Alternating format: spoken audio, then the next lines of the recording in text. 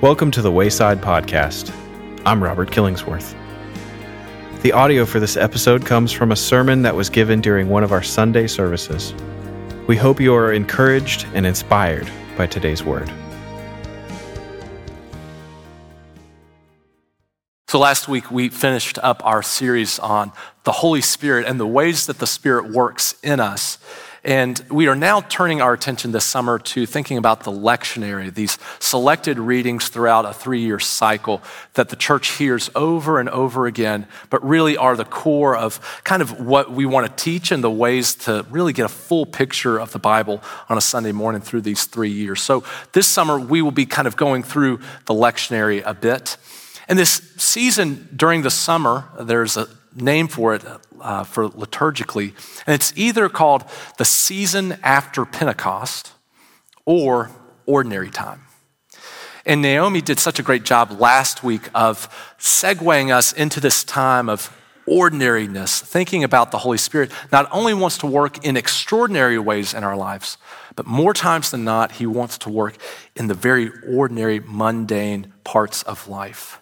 And so what does it look like in this time that we call ordinary to live into that Spirit? So this week is the first part, and we are looking at Genesis 18. Now, one of the rabbis who wrote the Midrash, which is a commentary on the Bible, the Torah, made a comment in the first line of this passage that says that Abraham was sitting at the edge of his tent in the heat of the day. To find some reason why the Bible had a spiritual significance, he was looking for something of why the Bible would include the heat of the day.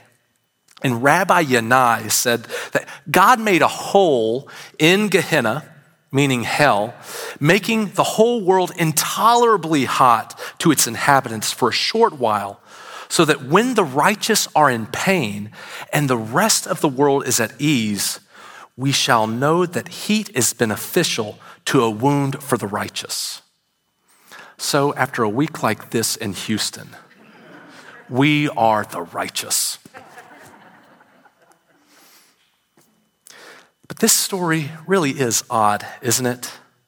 There are 3 visitors that come out of nowhere. Are they angels? Is it God? Is he one of them, or is this the whole Trinity?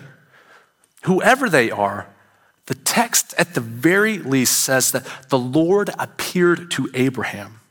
Though it seems that he was unaware of their true identity, he waits on them hand and foot as if they are God.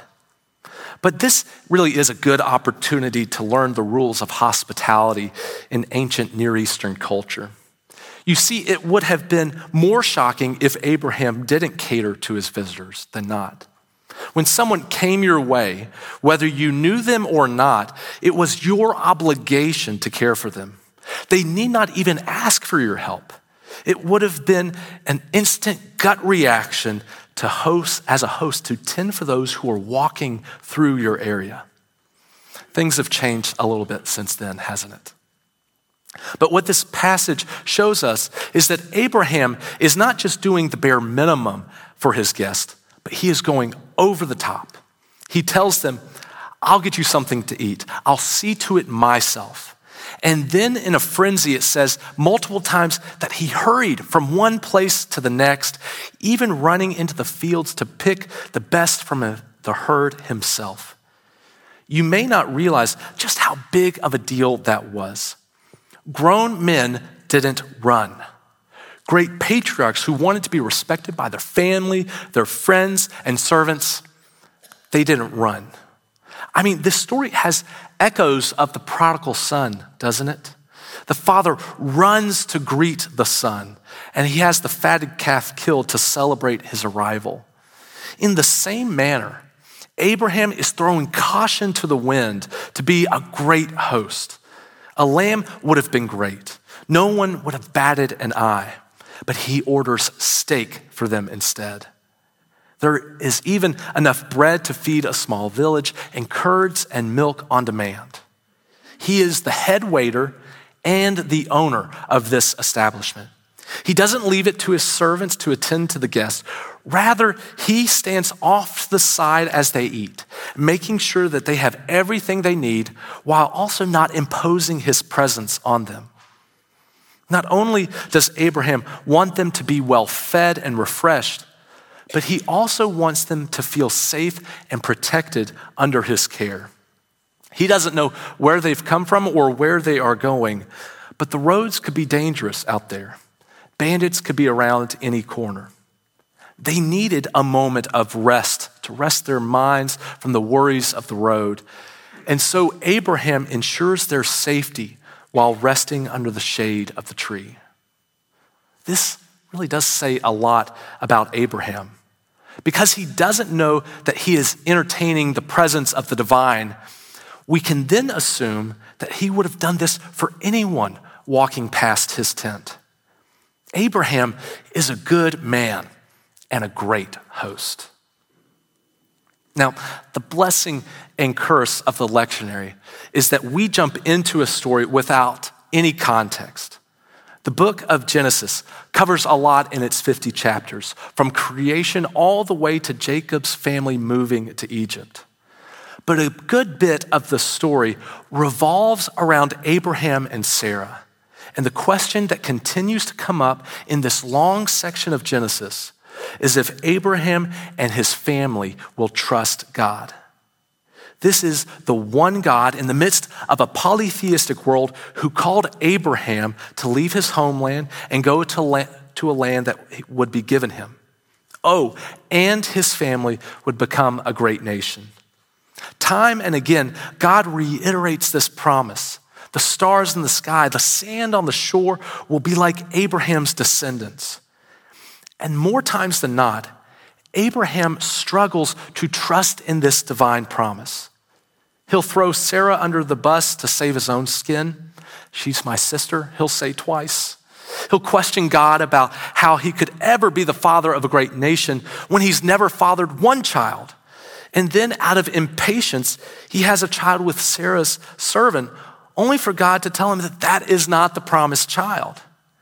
And each time this happens, the question reappears.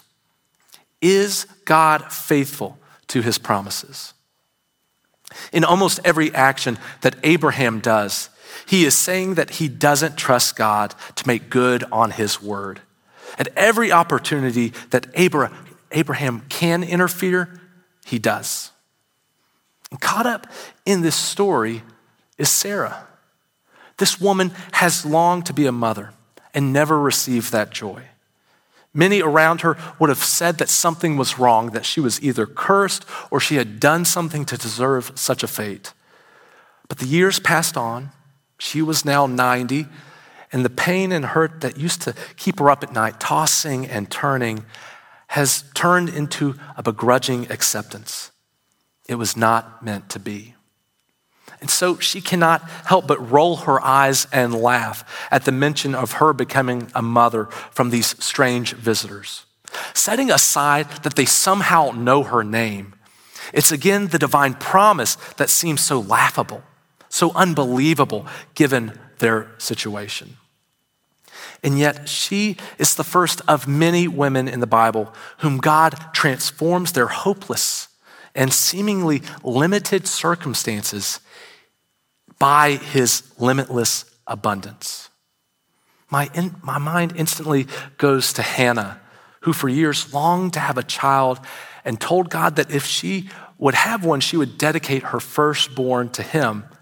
And God listened to her cries, and she bore Samuel, the great prophet of Israel. There's Elizabeth, also past childbearing age, and when her husband is told by an angel that they will conceive, he is struck speechless until his son, John the Baptizer, is born. Wise old Elizabeth shares her first-time pregnancy experience with her much younger cousin, Mary, who was also told by an angel that she would conceive miraculously. In these stories, infertility plays a big part, but it is not the whole point, though it is a commonality for Sarah, Hannah, and Elizabeth. The reason being, infertility is not just something that people are ashamed of or hurt by, but it is an awfully lonely journey, one that can make you feel like God has abandoned you or doesn't love you. It is deeply personal for individuals and couples, and you can go into a dark place, and it can be hard to ever get out. And so, whether you can have children or not, the hopeless and lonely feeling, that is the link that connects these women to us, their family to our family.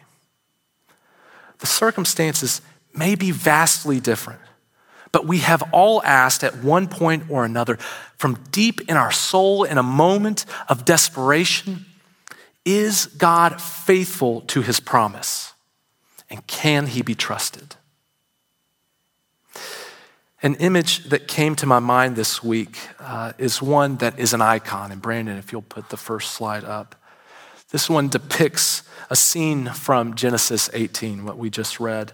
It was done by Andrei Rublev early in the 15th century, and it goes by two names, either the hospitality of Abraham or the Trinity.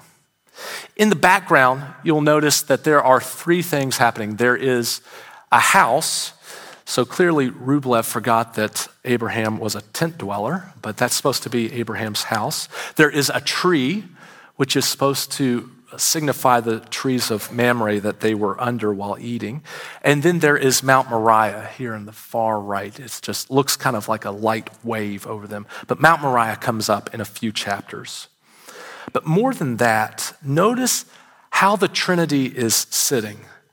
There is an opening at the table, and it appears as if we are being invited not only into the icon itself, but to a seat at the table. It really is an invitation to sit and feast with them. Our reading says that Abraham stood nearby his divine guest under the tree, but that he wouldn't sit with them. Being focused on playing the role of host, he had more in common with Lazarus' busy sister Martha than Mary, who sat at the Lord's feet. Sarah, well, she was still in the tent, presumably. Even after hearing this great annunciation, her dreams finally coming true, she keeps her distance as well. And so this icon begs the question, who will sit with these divine guests? Who will set aside their busyness or fear and take a seat with the one who gives the promise? There is one final piece to this puzzle. Do you remember how the second half of Psalm 23 goes? The Lord is my shepherd, I shall not want. Yes, but further down. Brandon, if you'll put up the next one. Yea, though I walk through the valley of the shadow of death, I will fear no evil, for thou art with me, thy rod and thy staff, they comfort me. Thou preparest a table before me in the presence of mine enemies. Thou anointest my head with oil, my cup runneth over. Surely goodness and mercy shall follow me all the days of my life, and I will dwell in the house of the Lord forever. Whose table are we sitting at in this psalm? It is no longer Abraham's, but the Lord's. If Genesis 18 shows how great of a host Father Abraham was, Psalm 23 tells us that there is an even greater host, the one true host, you might say, of this banquet. Like Abraham, the Lord will spare no expense. Water from the purest spring, fragrant oil, and cups that cannot contain the abundant goodness that is given them. And like Abraham, he ensures that his guests will be protected and safe. While in the presence of this host, they shall fear no evil. And wherever their journeys takes them, he will be right there, rod and staff in hand. The answer we are given in Psalm 23 is that God is faithful, and he, above all else, is to be trusted. Whatever you have gone through in your past, whatever you are going through right now, will you lay aside whatever is holding you back from taking your seat at this table? will you trust that the Lord is good? Abraham, Sarah, Hannah, Elizabeth, Mary, all came to that conclusion themselves. Surely goodness and mercy shall follow me all the days of my life, and I will dwell in the house of the Lord forever. Amen.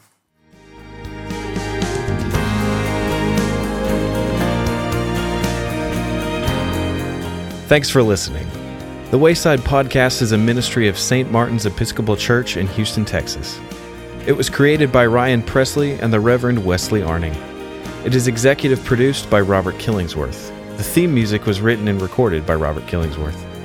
If you're interested in life at St. Martin's, be sure to follow us on Facebook, Instagram, and YouTube at St. Martin's Episcopal Church.